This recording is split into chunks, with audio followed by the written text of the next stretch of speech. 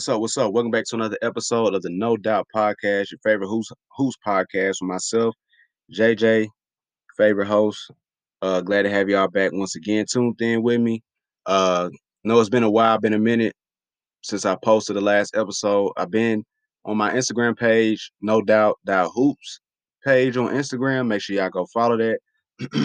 I've been posting a lot there because just been posting a lot of videos, leave my analysis and takes there.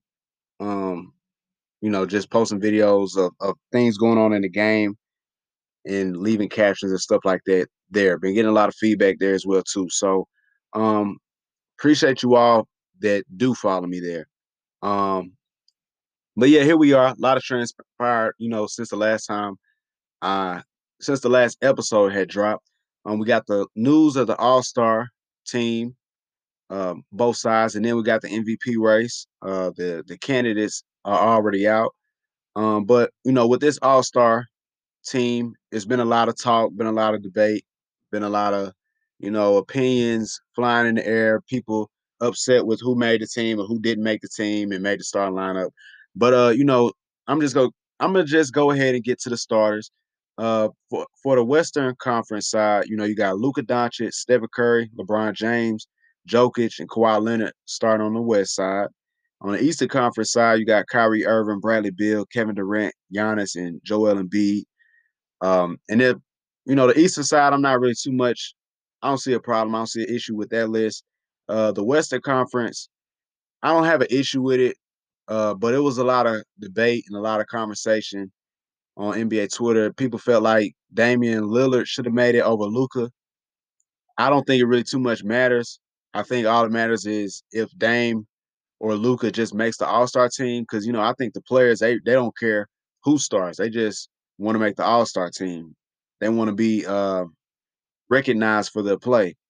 But the starters in this All-Star game, I'm not mad at it. It's cool. It's fan voted anyways, which I'm not too much a fan of.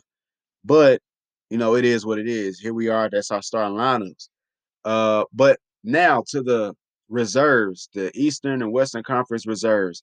This is where everything starts getting hectic. A lot of people are saying certain guys got snubbed.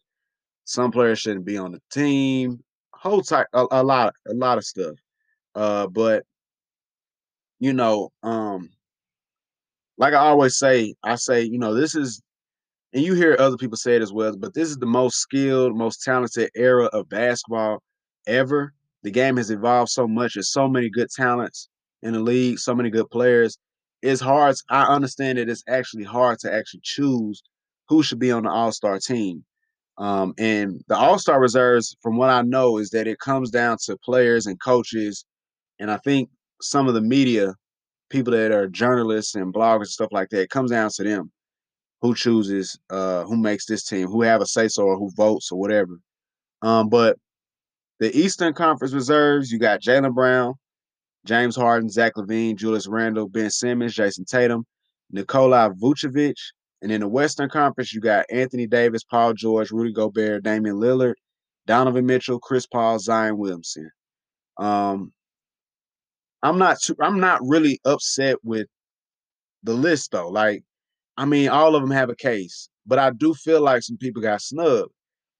Now, I'll just start real quick with the Eastern Conference side. I think it was just one person I would just really swap out. You know what I'm saying? I'm cool with the list, but if I was to change anything, one person I would swap out would be Ben Simmons, and I'll put in Trae Young. Um, Ben Simmons, no disrespect to him, he's been playing good, but I think Trae Young has been greater this season. Trae Young, I know the Hawks, they're like probably ninth or tenth, but all it takes is a good week for them to have a winning streak, and they'll be back in seventh or eighth place. That's just how the Eastern Conference is set up.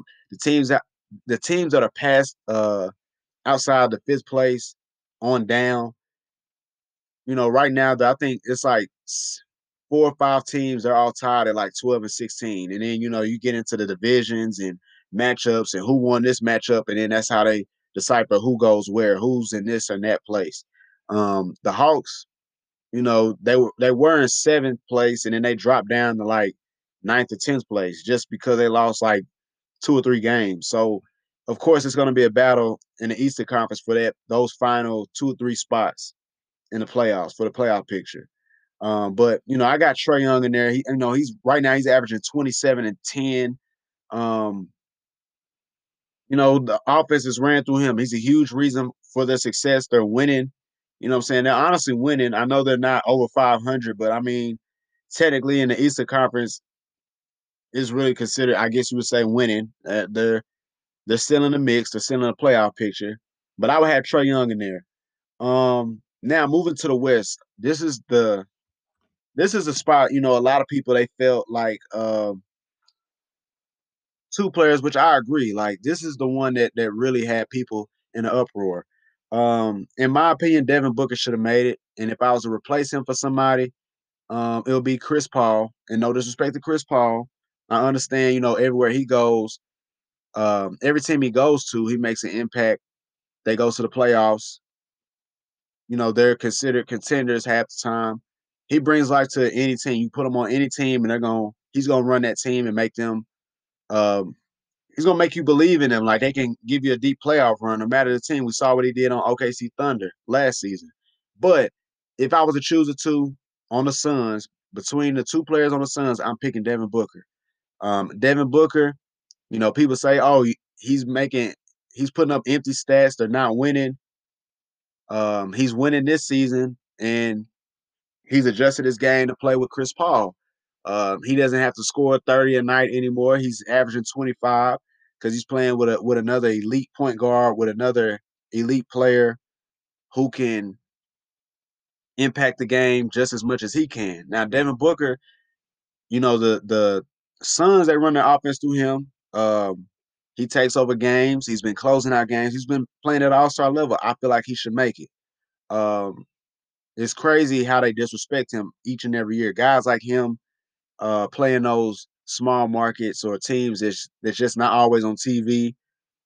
They're treating him the same way they did Dame Lillard. Um, but yeah, you got that.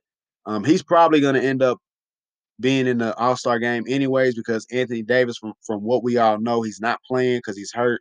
So Devin Booker will still be an All Star, but he should have been voted in. And those coaches and coaches and players, whoever had a say so, who did not vote him in, should be ashamed. Um, and that ain't right. That ain't cool. Another player, Brandon Ingram, who I feel like should be in there. If I was to swap him out, I would swap Brandon Ingram out with swap him for Rudy Gobert. Rudy Gobert is good. Don't get me wrong. He's playing really good. His impact is definitely huge for it's I shouldn't say just huge, but it's valuable, very valuable for the Jazz. But I'm putting in Brandon Ingram because his value for the Pelicans is very big. It's huge. They run the offense through him. He's improved his game every season. He's been in his bag. He's improved as a scorer. You know, Brandon Ingram can close out games. They've been coming back, being down 20 points, winning the other night versus the Celtics. He should be an all-star consideration. He should be on the all-star reserves, in my opinion. Um, Rudy Gobert is good, but nah. Rudy Gobert, I think he could miss this season. Um, but congrats to these All Star reserves for them making it. You know what I'm saying? Props to them. I think everyone deserved it, rightfully so. They have a case. But the thing now, like I was saying, this being such a skilled era of basketball, in my opinion, I've been on the fence. I've been on the lines of I think they just might need to add a couple more spots to the All Star list, All Star team. Maybe they should do 15 per team, 15 players per team in the All Star game because it's so many good players in this league, and so many talented players. Like you're not gonna always get it right, and all you could do is try to do the best you can. But it's so many guys that get left off who I feel like are All Star worthy. You got De'Aaron Fox is one that I feel like you could say he got snubbed. Very underrated point guard. I mean, he's one of the best point guards in the game. It's just Another guy playing a small market. They're in the playoff picture, playoff hunt. Um, his impact is huge there too. Like if he doesn't play, I don't know where Sacramento Kings would be. They would really just be bad, like terrible. Probably another, which they probably might end up still being a lottery team, but just depending on how the season plays out. But at the same time, like they probably wouldn't win no more than 10 games if he's not out there playing. In my opinion, it might sound crazy, but you got him. You also got DeMar DeRozan. The Spurs are in the playoff picture.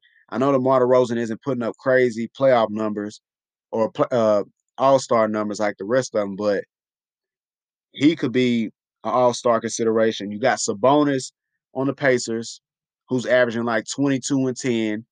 Pacers are top 5 team in the Eastern Conference right now, or top 6, one of them. You also got Bam Adebayo. A lot of people feel like he should have made it, and I think he's had an All-Star worthy season. And then you also got John Morant on Memphis Grizzlies, who I feel like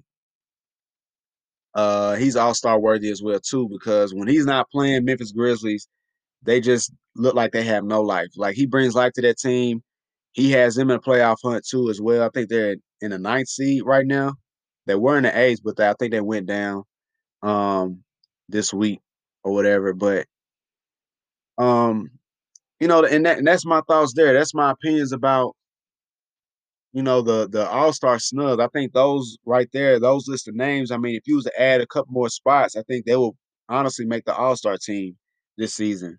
Because this era is just so skilled, it's so talented. It's such a talented league. Everybody is playing at a career high level this season statistically. Um, and it's hard to just choose sometimes. It's hard to come up with a top 5, top 10, top 3, whatever. Come up with a tier list. Like, it's hard to do it because all these guys are so good. Like they're so developed as players. It's the best basketball we've seen ever. Period. You know what I'm saying? So that's what it is with that. The All-Star game, I mean, it's always backlash, it's always uproar every year. Somebody's getting snubbed. We hate to see it, but that's just part of it. But moving forward now, MVP race, right before I wrap it up.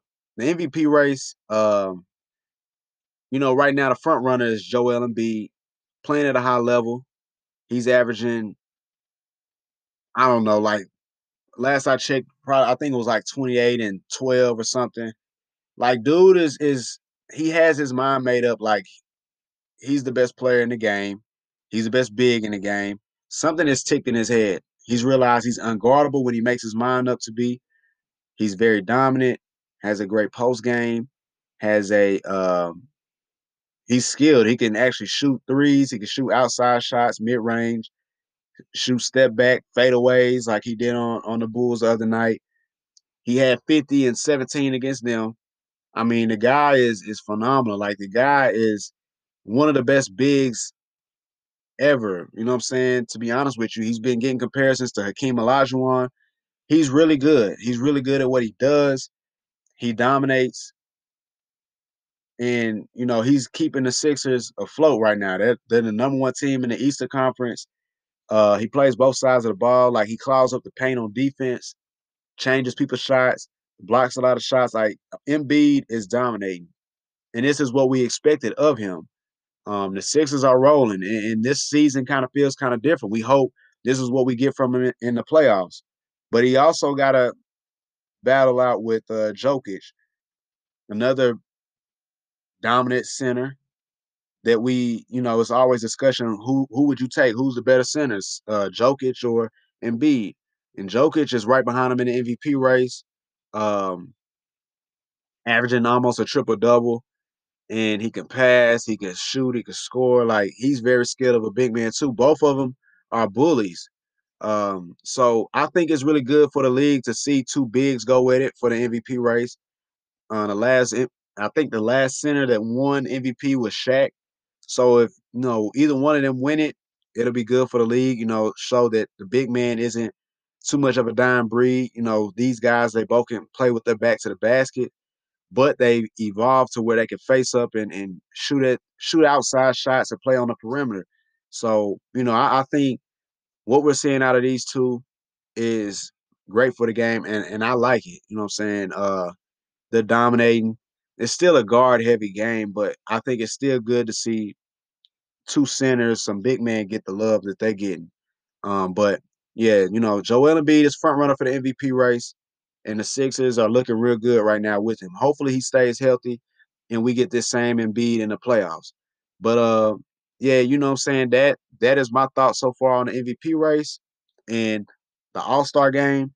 Um, like I said, I think it's gonna come down to Embiid and Jokic for the MVP race. I don't think anybody else is gonna get in it at this point. Um, and yeah, that wraps up this episode. My time speaking with you all. Appreciate you all for listening. Talk to you next time. I'm out. Peace.